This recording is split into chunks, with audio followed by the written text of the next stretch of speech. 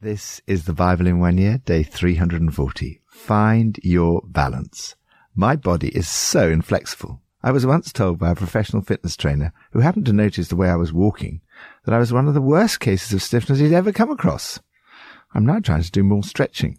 I had considered myself reasonably fit for my age as a result of still playing squash and biking everywhere, but in other ways I realized I'm not. Physical fitness is a balance of strength, flexibility, aerobic and anaerobic fitness. Some people are exceptionally strong, but they can't even run to catch a bus.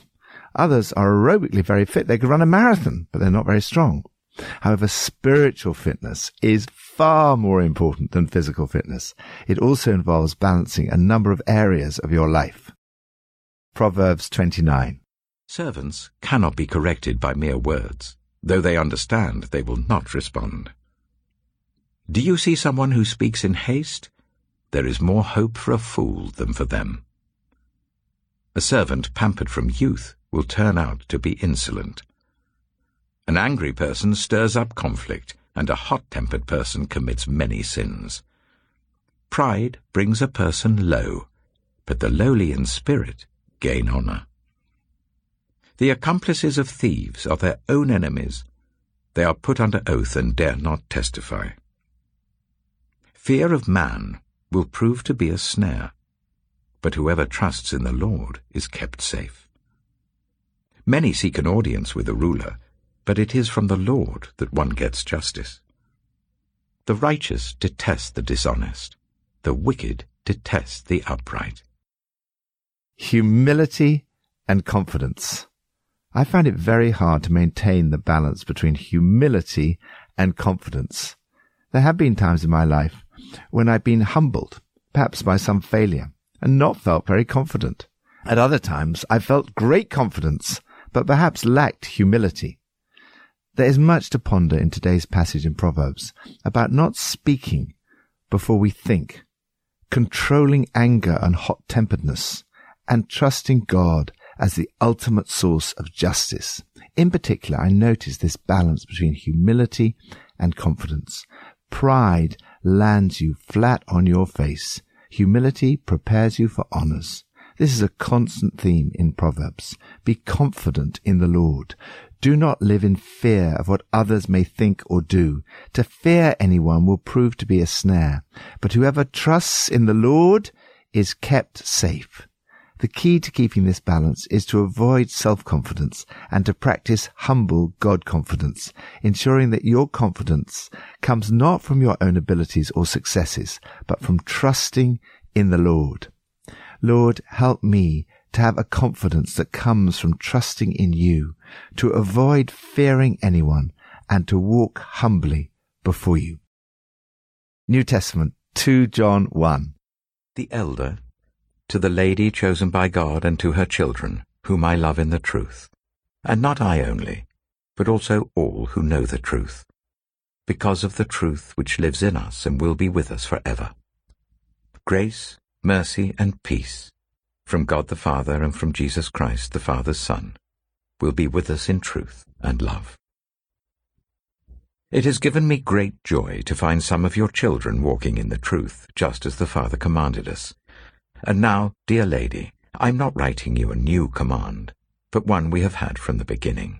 I ask that we love one another, and this is love, that we walk in obedience to his commands.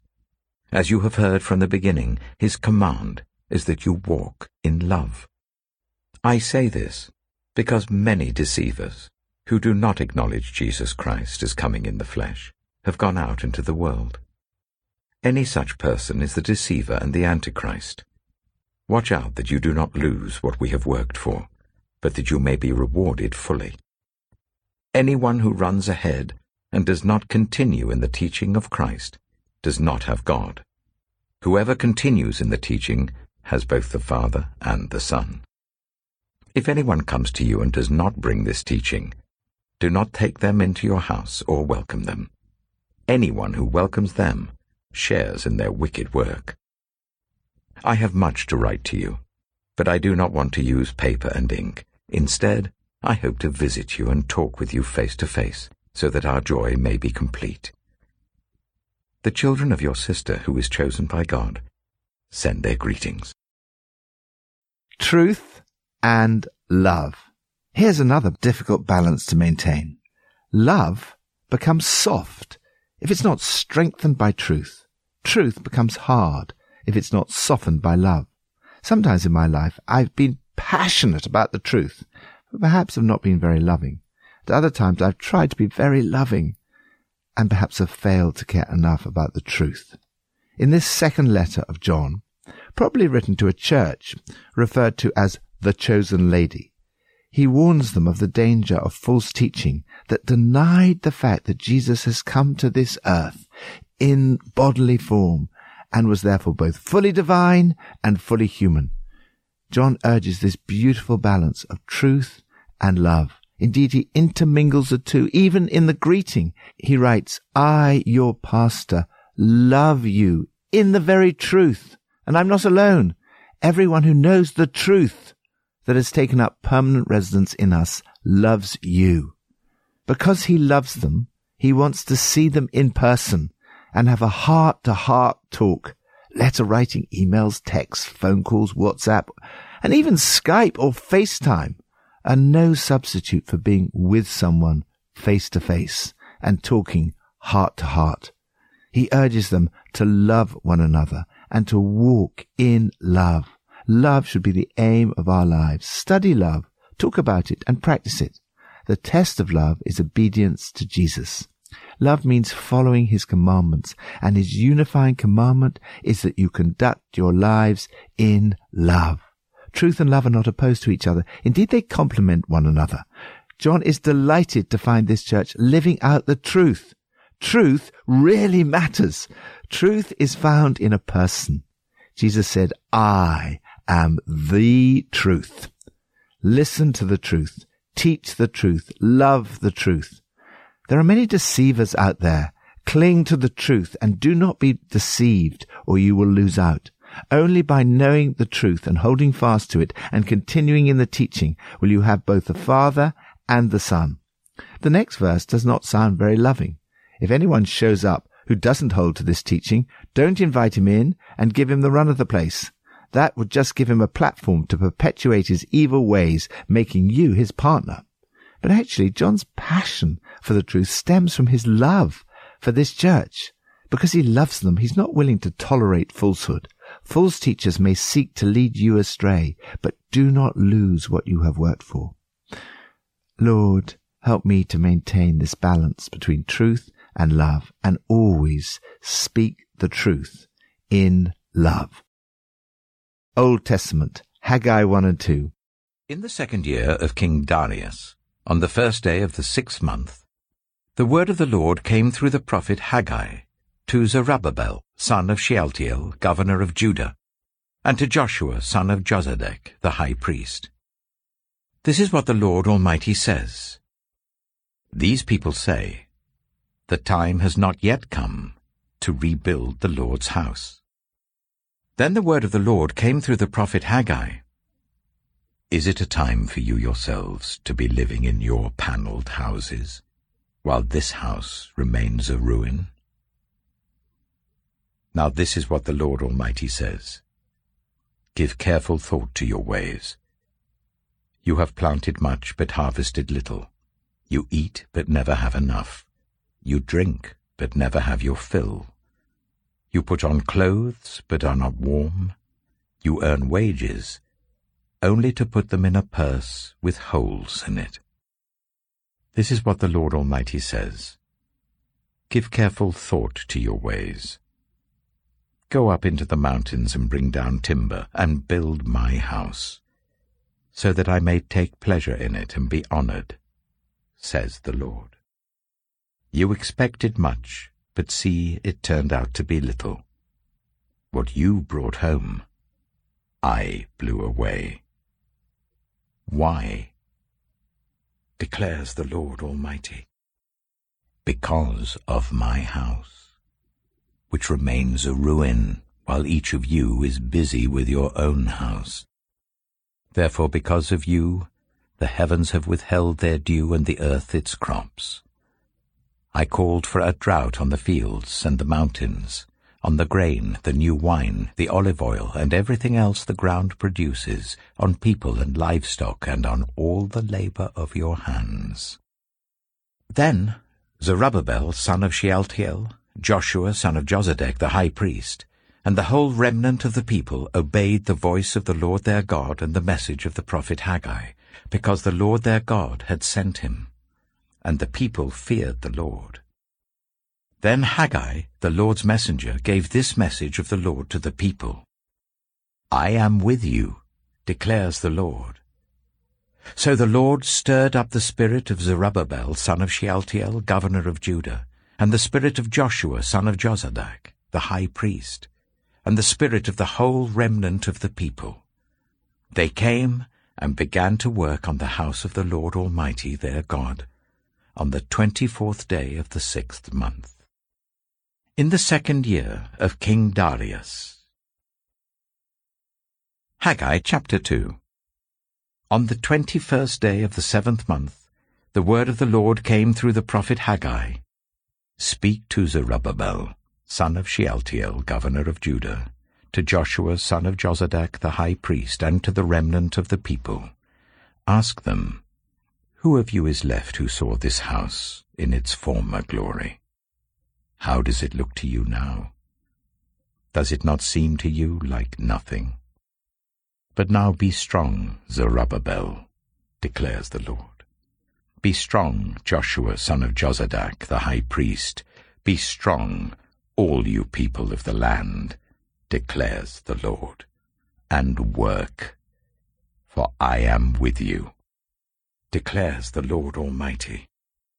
This is what I covenanted with you when you came out of Egypt, and my spirit remains among you. Do not fear. This is what the Lord Almighty says. In a little while, I will once more shake the heavens and the earth, the sea and the dry land. I will shake all nations, and what is desired by all nations will come, and I will fill this house with glory, says the Lord Almighty. The silver is mine, and the gold is mine, declares the Lord Almighty. The glory of this present house will be greater than the glory of the former house, says the Lord Almighty, and in this place I will grant peace, declares the Lord Almighty. On the 24th day of the 9th month, in the 2nd year of Darius, the word of the Lord came to the prophet Haggai. This is what the Lord Almighty says. Ask the priests what the law says. If someone carries consecrated meat in the fold of their garment, and that fold touches some bread or stew, some wine, olive oil, or other food, does it become consecrated? The priests answered, No. Then Haggai said, If a person, defiled by contact with a dead body, touches one of these things, does it become defiled? Yes, the priests replied, it becomes defiled. Then Haggai said, So it is with this people and this nation in my sight, declares the Lord. Whatever they do and whatever they offer there is defiled. Now give careful thought to this from this day on. Consider how things were done before one stone was laid on another in the Lord's temple. When anyone came to a heap of 20 measures, there were only 10. When anyone went to a wine vat to draw 50 measures, there were only 20. I struck all the work of your hands with blight, mildew, and hail. Yet you did not return to me, declares the Lord. From this day on, from this 24th day of the 9th month, give careful thought to the day when the foundation of the Lord's temple was laid. Give careful thought. Is there yet any seed left in the barn? Until now the vine and the fig tree, the pomegranate and the olive tree have not borne fruit.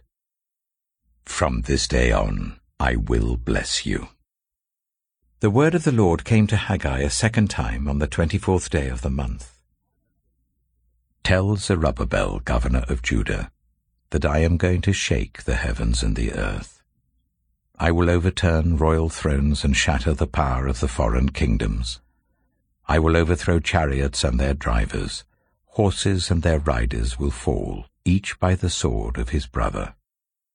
On that day, declares the Lord Almighty, I will take you, my servant Zerubbabel, son of Shealtiel, declares the Lord, and I will make you like my signet ring, for I have chosen you, declares the Lord Almighty.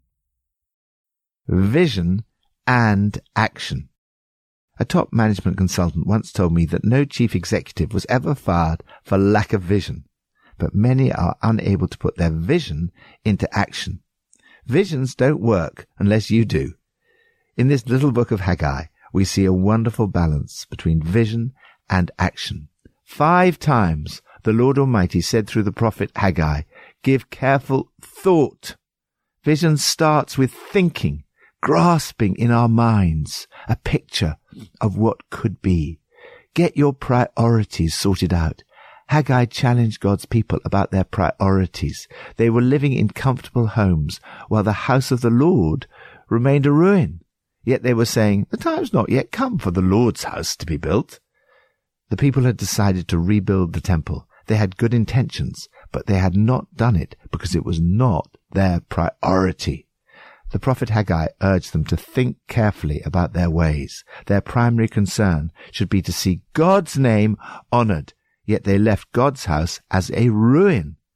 Eugene Peterson writes that there are times in our lives when repairing the building where we worship is an act of obedience every bit as important as praying in that place of worship. Some of the people were dismayed that the new temple was not as splendid as the old had been. Who of you is left who saw this house in its former glory? How does it look to you now? Does it not seem to you like nothing? But now be strong, for I am with you, and my spirit remains among you. The glory of this present house will be greater than the glory of the former house, and in this place I will grant peace.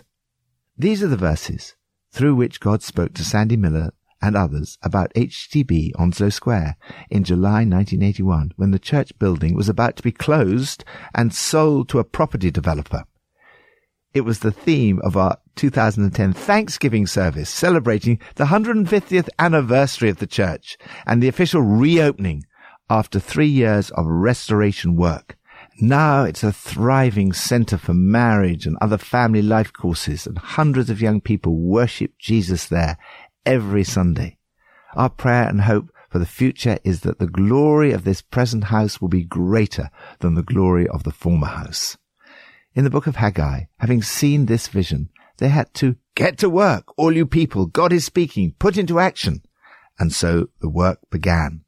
As you look around at the church in your own nation, give careful thought to your ways. It's not right to live in comfort while God's house remains a ruin. God wants people in your nation to come to know Him and be part of His church.